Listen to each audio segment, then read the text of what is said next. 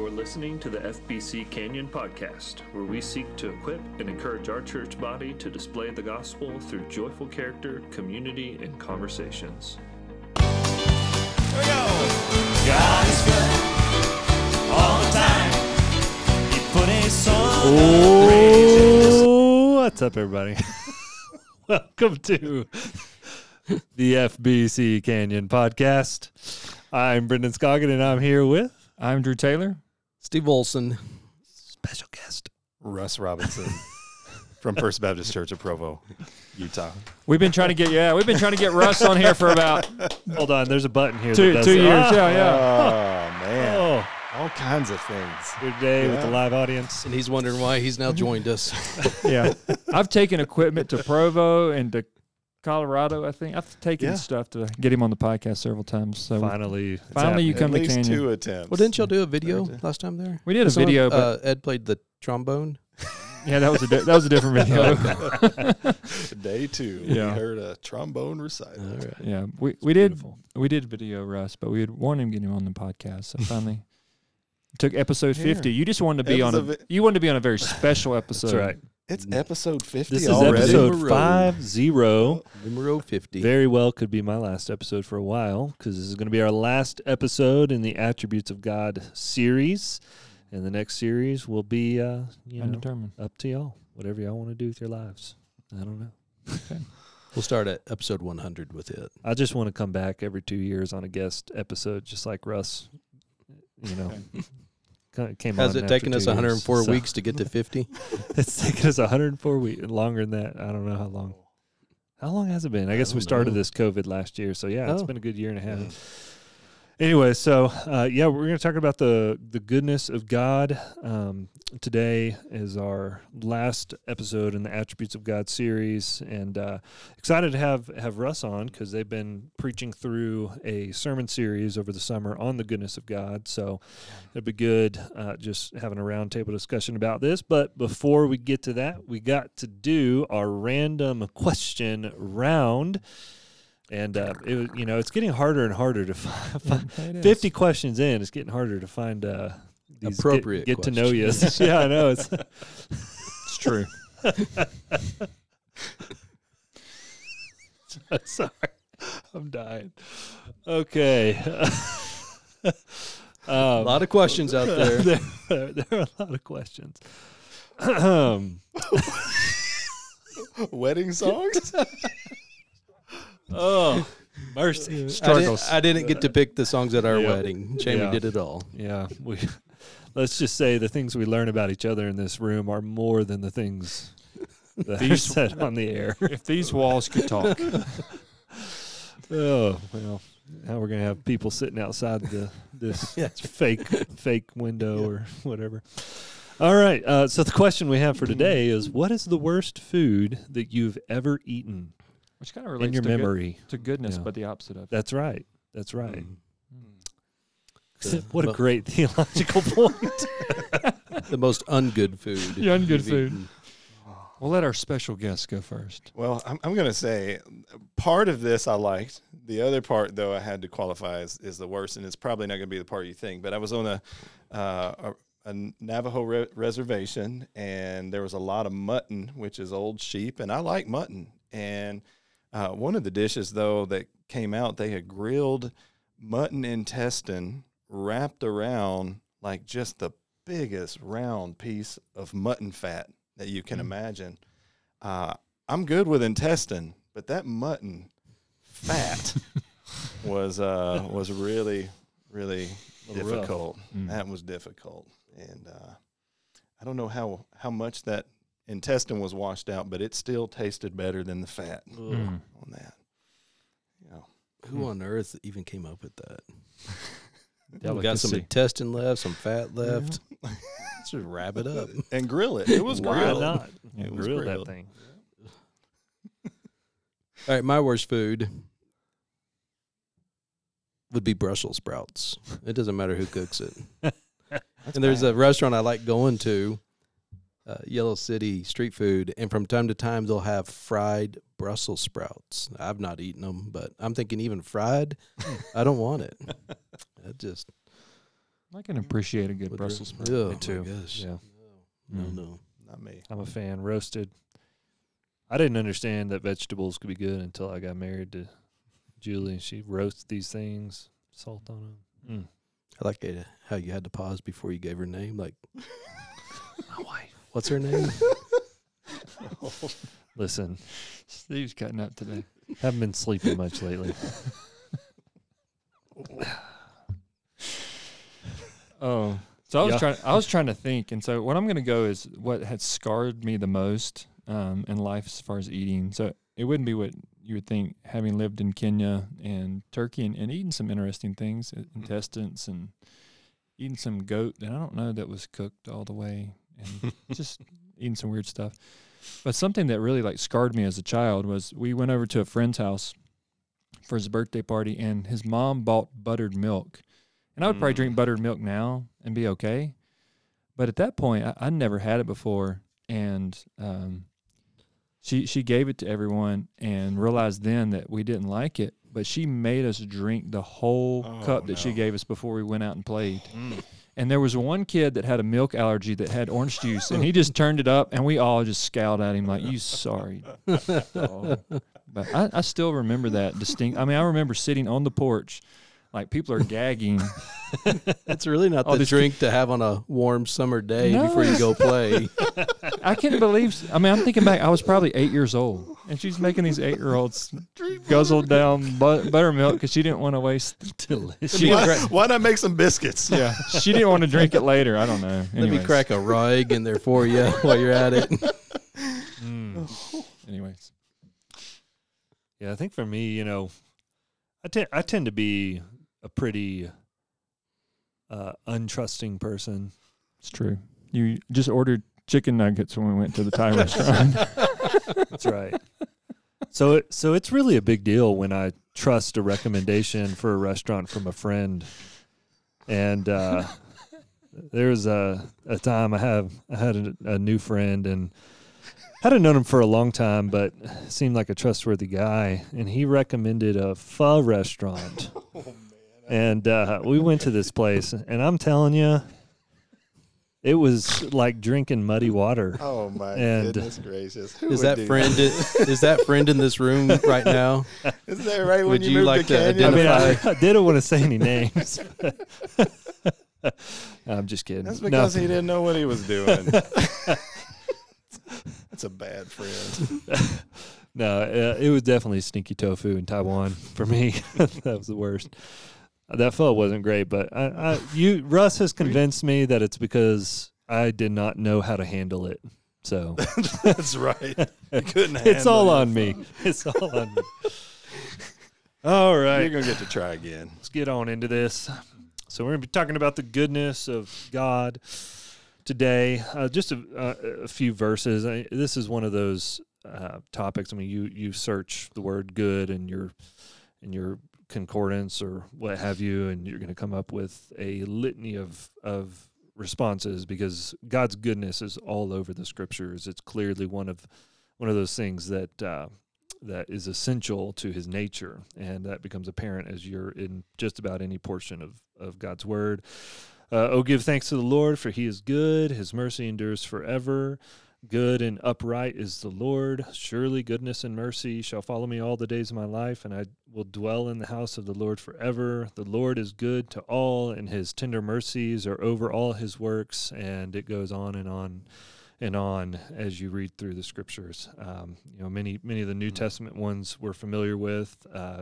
No one is good but one, that is God alone. And James 1:17, every good and perfect gift is from above and comes down from the Father of lights, with whom there is no variation or shadow of change. So it's just all over the Scriptures, you see this attribute of God expressed, and there are all sorts of areas that we could dive into when it comes to this. And so obviously, like any of these attributes, there have been whole books written on these things, and we're only going to be scraping the surface, but we do just want to give a general overview of this attribute of the goodness of God. And so let's start out just with a few definitions. I don't know if we have one or two here, but we're definitely going to go to Grudem because, he's like the granddaddy of modern definitions for anything having to do with systematic theology. So, Drew, what does Grudem have to say on the goodness of God?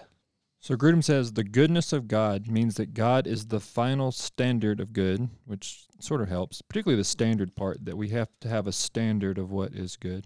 And then he continues on to say, and that all that God is and does is worthy of approval. Yeah. We have another one on that. I know that we talked through a few different, but I just pulled this one up on Ligonier Ministries, ligonier.org, but he says, goodness is a first description of God's essential character. It means that the Lord is not evil, that he does not love sin, and indeed cannot even be tempted with evil. In this way, it's synonymous with some aspects of what we typically call divine holiness. So, yeah, that's good. So what are some things that we could draw out and maybe some additional comments that could be made on that particular definition or either one of those definitions? I think in thinking about God as the standard of good is helpful because the word good, the adjective good, is something that we use a lot. You know, good food, good people, good whatever. And certainly we can do all that. I'm not saying that we can't use the word good to describe those things.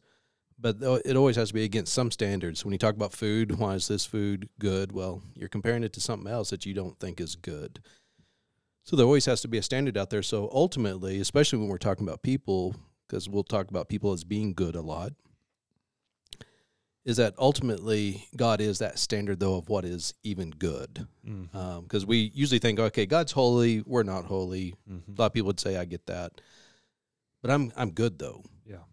And maybe in ways you are, in some things that you do, you are, but ultimately you're not perfectly good. Yeah.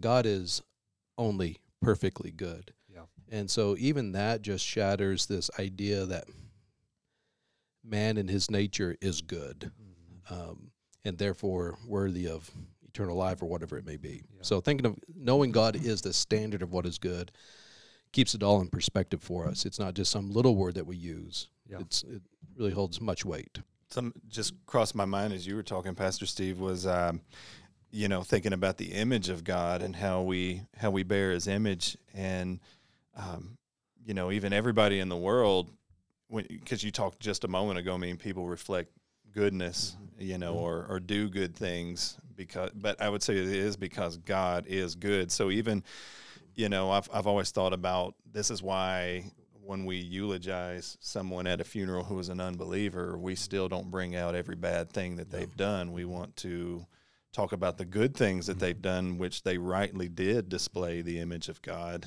Obviously not a meriting or salvation work there, but it just goes to show it all flows from the fact that God is good. If we do anything good, even as an unbeliever, it's because God is good. Yeah. And I think goodness, as we think about it, it is part of his essence. It's not just what he does, so how we see it expressed, whether it's seeing his mercy and grace and his good works, but it is at the very core of who he is. Psalm 119:68 says, "You are good and do good." So it distinguishes between who he is, you are good, but then you also, because you are good, you do good. And so I think that's helpful to remember as we think about his goodness. Yeah. Yeah. And kind of in all this, what we're really appealing to is that goodness is an attribute that is essential to the nature of God. One of the interesting things just in prepping for this that I came across was the fact that the word God in English, when it was originally being decided, well, what are we going to call this being in English? The original Saxon word God meant the good. And so when Christians early on were trying to think through how to put this concept of the God that we see in Scripture into the English language, the term that they settled on was the good. And I think it just shows that this is one of those attributes that is essential to his nature, that God he is original good. Like there's no good apart from him, and every good thing does emanate from who he is. And what a good thing to remember when we are considering the the Imago Dei, the image of God in mankind, just to know that every good thing that is in any person is only present because of the common grace of God, which is him expressing his goodness in his creation, even in his fallen creation. But then how much more beautiful it is when we think about his goodness expressed in redemption, which we'll get to that here in a little bit. But what are some other maybe noteworthy elements that we would draw out regarding the goodness of God? What else could be said here in terms of this being essential to his nature and who he is? Yeah, I mean, I think we discussed a little bit about it being eternal, as God's eternal, about it being infinite and boundless, and so God never runs out of goodness. He's always good, and so those are a few elements of it that are, I think, significant for us to remember as we think about it. It's almost harder to talk about God being good in his essence more than it is than what he does. Mm-hmm. Yeah. It's really, I think we really do understand his essence by what he does. Yeah, in a lot of ways we do. I just recently was having a conversation with a young lady in Canyon, and it was a fascinating conversation. I won't get into all the details of it, but we get into it a little bit, and she grew up in the church, but wasn't part of the church, and I started digging a little bit, and then all of a sudden it gets to, well, have you heard of the egg theory? I'm like, here we go. Haven't heard of the egg theory. Explain the egg theory to me. The egg theory is this new religion that's been created by some well-known writer, Andy Weir. He's like a best-selling author, and he's put together a bunch of trendy, cool-looking YouTube videos, and he's essentially created a new religion by putting together a number of different ideas from different religion. But the basic idea is that we are all God in part, and we all kind of exist at the same time, just different manifestations of this one God. And we, our task in this life, or for each of us, is to remove the corruption from ourselves to become more pure, more perfect, and more good. So the idea is that there is, we are one soul, and we are removing corruption from ourselves in this life so that we can eventually become a more good expression of what God should be. And I just started digging into this idea with this young lady and started talking about, what are the results of having a God that is full of corruption? Like how does that even make you feel as you think about this God that you say is the highest being, which is somehow all of us, being evil and being corrupt and having to be kind of sanctified and have this corruption removed from yourself, which is just interesting because there's some of these elements in even Mormonism that you see of, like, we're all eventually going to be God. At least if you're a man, that's the goal, is to be God, and you're removing the corruption from you so that you can eventually get to that place. And I just think about that as being the thing that you're worshiping and putting your hope in and placing your trust in, versus the God of the Scriptures, which is an infinitely perfect, pure, good being who has never had 1 ounce of corruption as a part of who he is. And just the comfort that brings as we consider those things. And so I think it is true that we can understand the goodness of God and how it's manifest, but how good it is for the soul to think about these concepts of this being his essence. Like, this is his being. He is perfectly good, which means that from him only good emanates. Like, he does not do anything that is not good, because he is goodness in its essence. And just what a hope that is. And I was trying to get this across to this young lady of how the God of the Scriptures is a better being than this one that this man has created that you're trying to follow. Like, why would you not follow the best being that could be conceived of, which is God of the Scriptures? And anyways, ended up being a good conversation. But if you want to see some crazy stuff, you can go look up the egg theory. So moving on from that, I do think it is true that we come to understand in our finitude the goodness of God and the things that we see manifest in the world. And so what are some of the ways that we see the goodness of God manifest in the world around us? We've talked a little bit about how we can see it even in the unconverted, but what are some other things that we need to consider here? I would say in the fact that he exists. I mean, just at all. Not only, has he existed?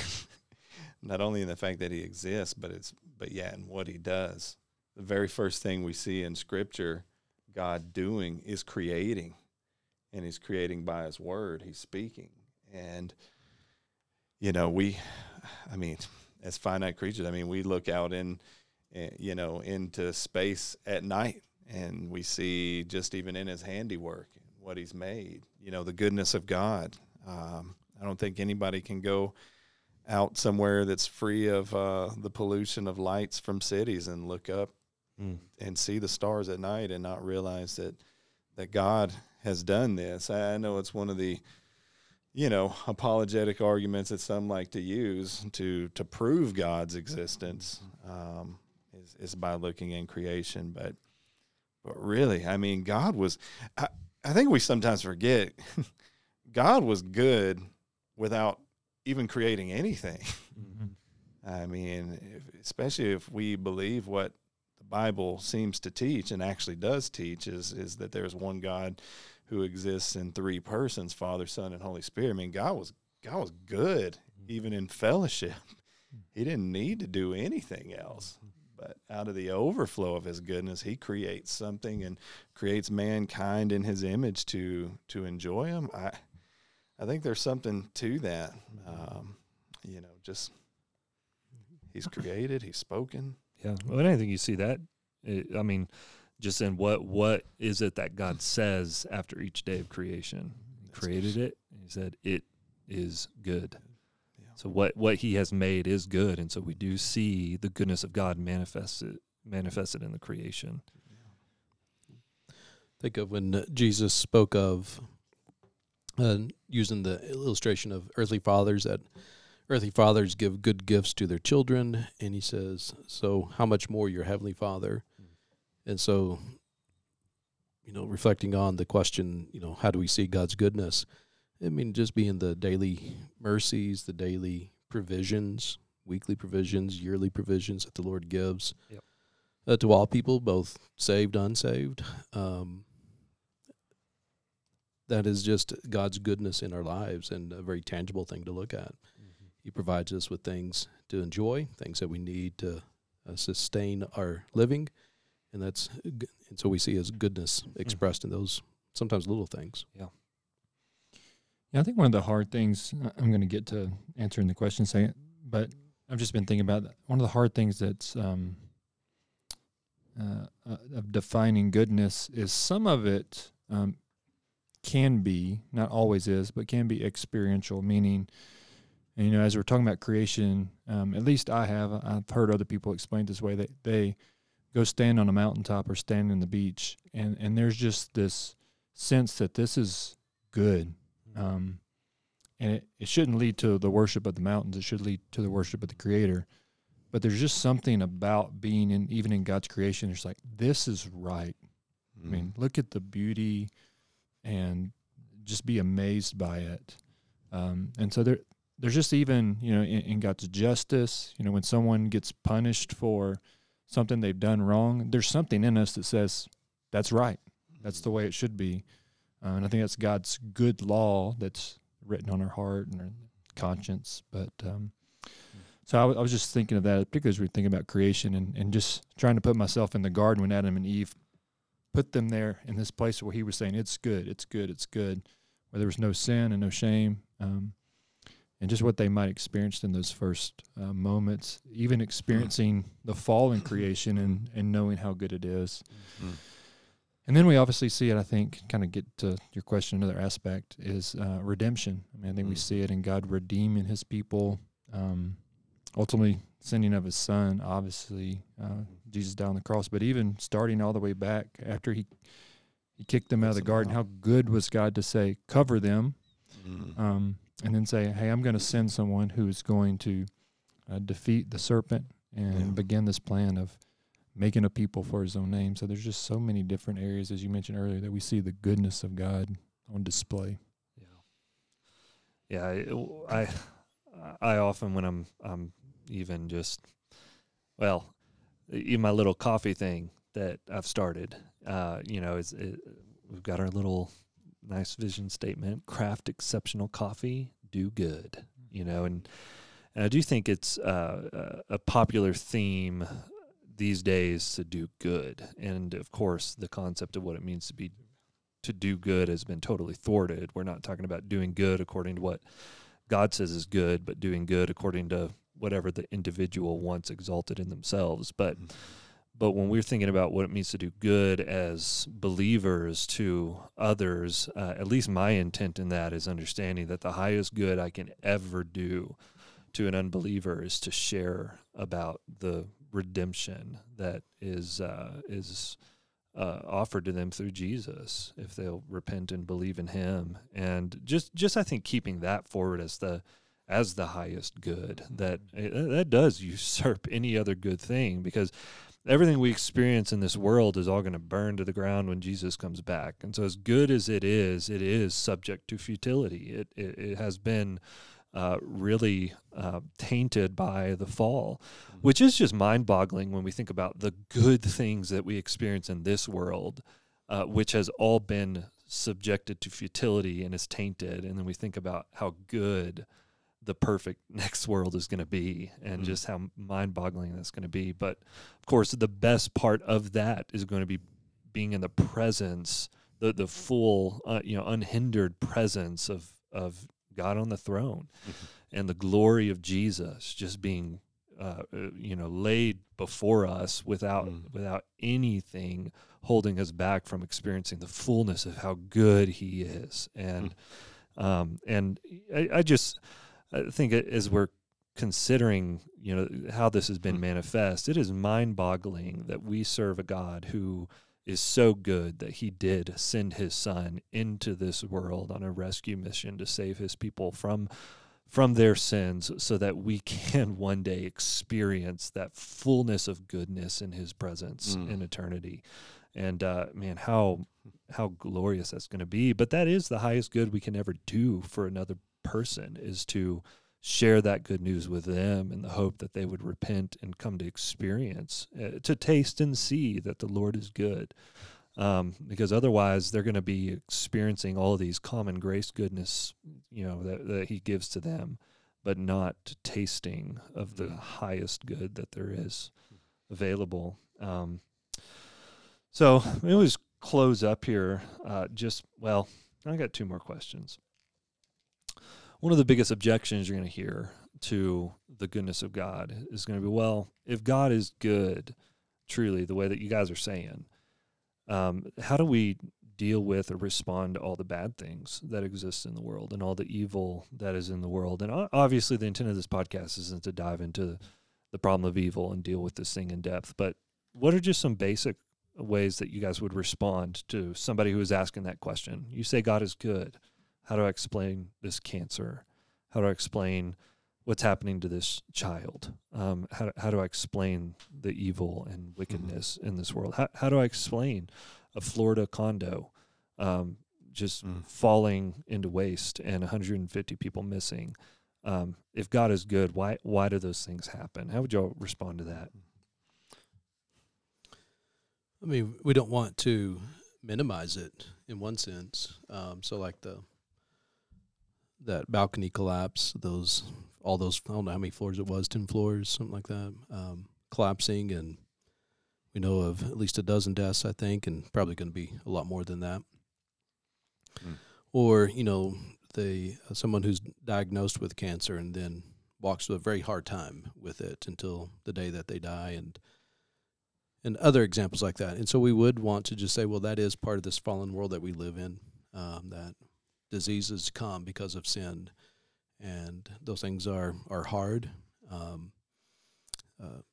unexpected collapses like that condo. That is unfortunately just things in this world give out, things that we think will last forever, but they maybe is misengineered, or maybe it's no one's fault at all. I'm not for sure, but anyway, we don't want to minimize it as to say, well, that's really not all as bad as what you think it is, or what some Christians may want to say it is. But to say that God is still good, though, in it, is what we do want to affirm, because even in the hardships of life and the turmoils of life, God is always good, and so He never ceases to be that. Everything He does is good because, at least in part, or maybe in whole, it is accomplishing His purpose. So we just think of the life of Jesus and what He endured, and He endured the greatest hardships, especially on the cross, but yet God was still good through that all. We see examples with Joseph in the Old Testament when his brothers sold him into slavery, just thinking that he'd probably be killed at some point, just die in slavery, but that didn't happen. The Lord watched over him. He was in Potiphar's house, falsely accused of rape, thrown into prison, and there for over a decade. So his life was just filled with hardships. And yet towards the end of the story, his brothers, they're still apologizing for what they did. And Joseph says, what you did, you meant evil. So they did and want to do harm to Joseph. But then he says, but God meant it for good. He doesn't say God turned that situation into good. He didn't make lemonade out of lemons. All that was part of God's plan, for Joseph to go through all those hardships.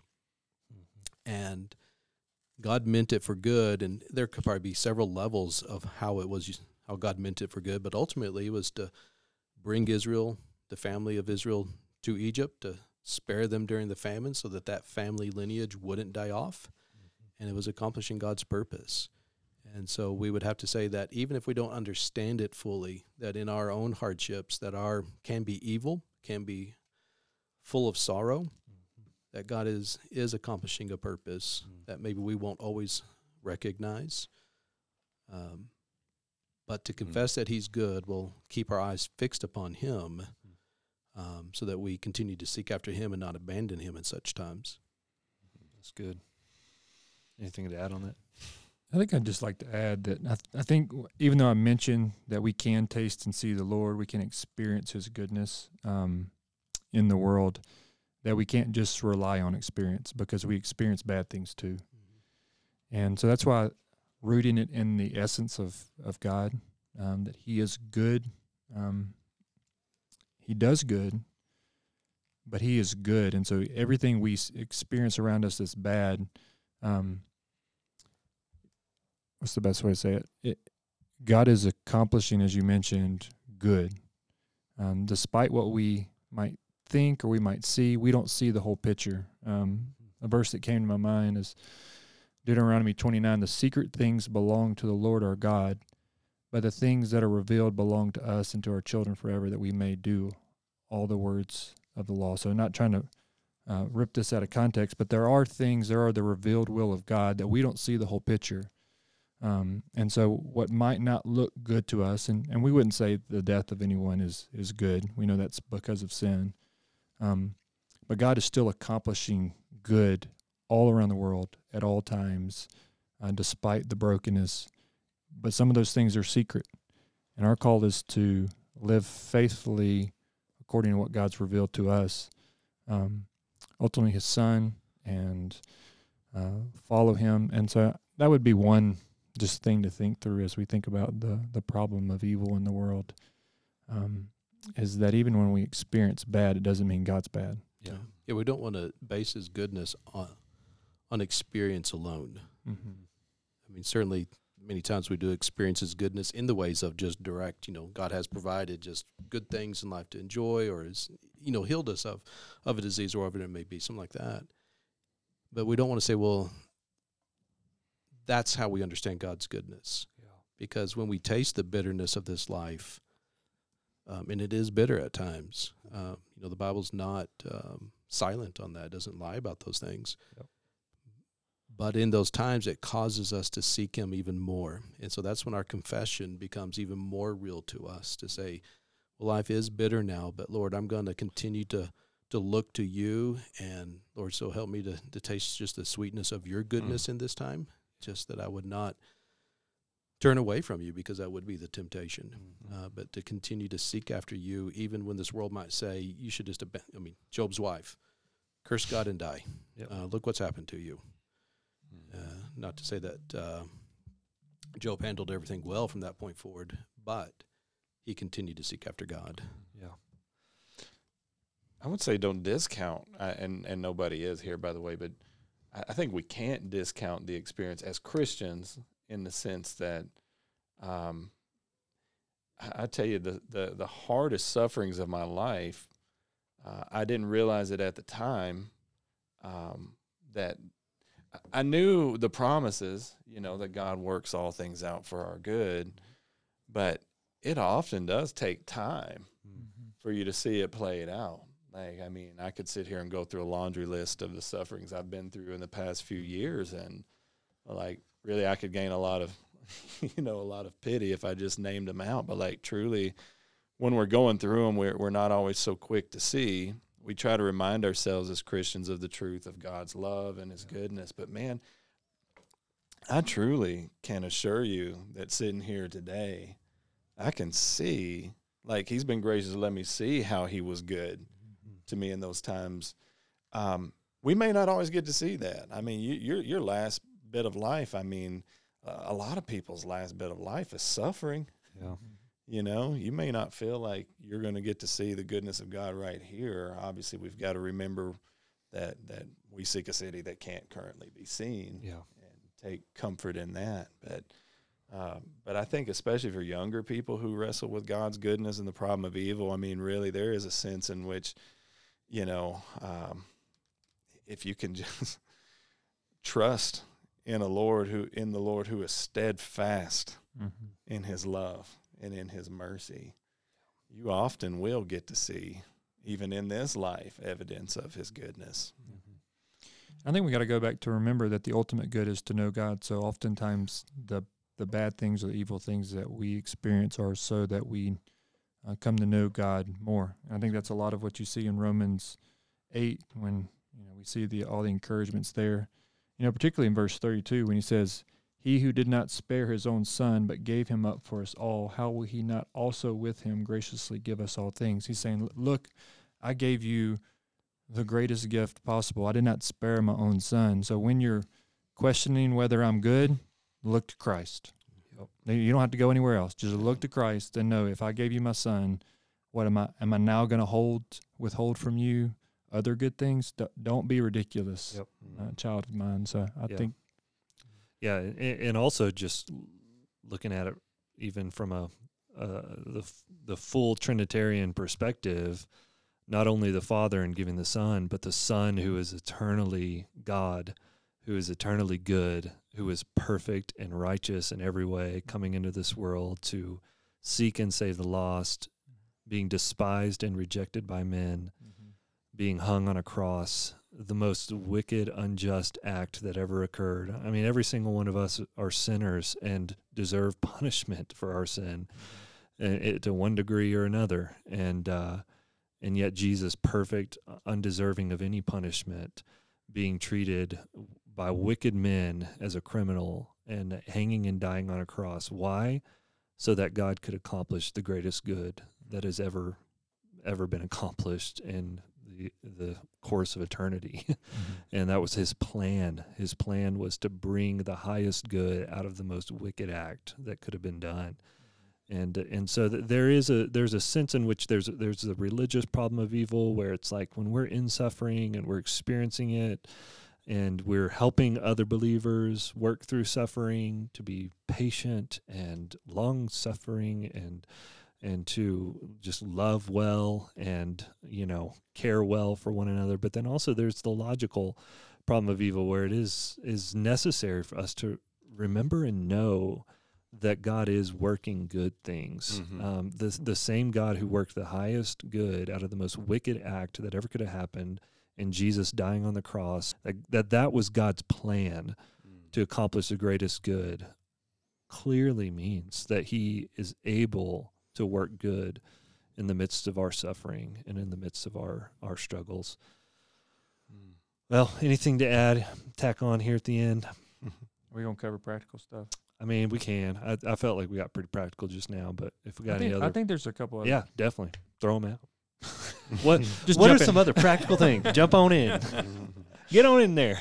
I mean, I think as we look around the world today, I think defining good and understanding is what God's the standard is significant because all rebellion is basically questioning, is God good? You go back to the garden, and it seems to be this was at the heart of their Adam and Eve's rebellion against him by taking the fruit is they question God's word, but they also question his goodness. Like, God had said, eat everything else, don't eat this. And that was a good law from God. And so they thought they knew good better and could define good. And so you look around our culture right now, they're determining what's good. And so there's a whole new definition of what is good and what is wrong.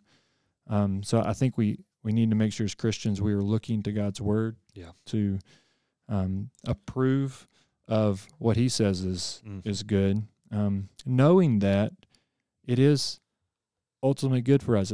That was transformative to me in my Christian walk, is to realize that the law of God and what we see in the scriptures, New Testament, Old Testament, God wants good for his people. And he's given this not to be restrictive, but to lead us in the fullness of joy, knowing that with him there's pleasures forevermore. Knowing God brings great joy. And so that's right. I think that's very helpful to remember as we think about the goodness of God.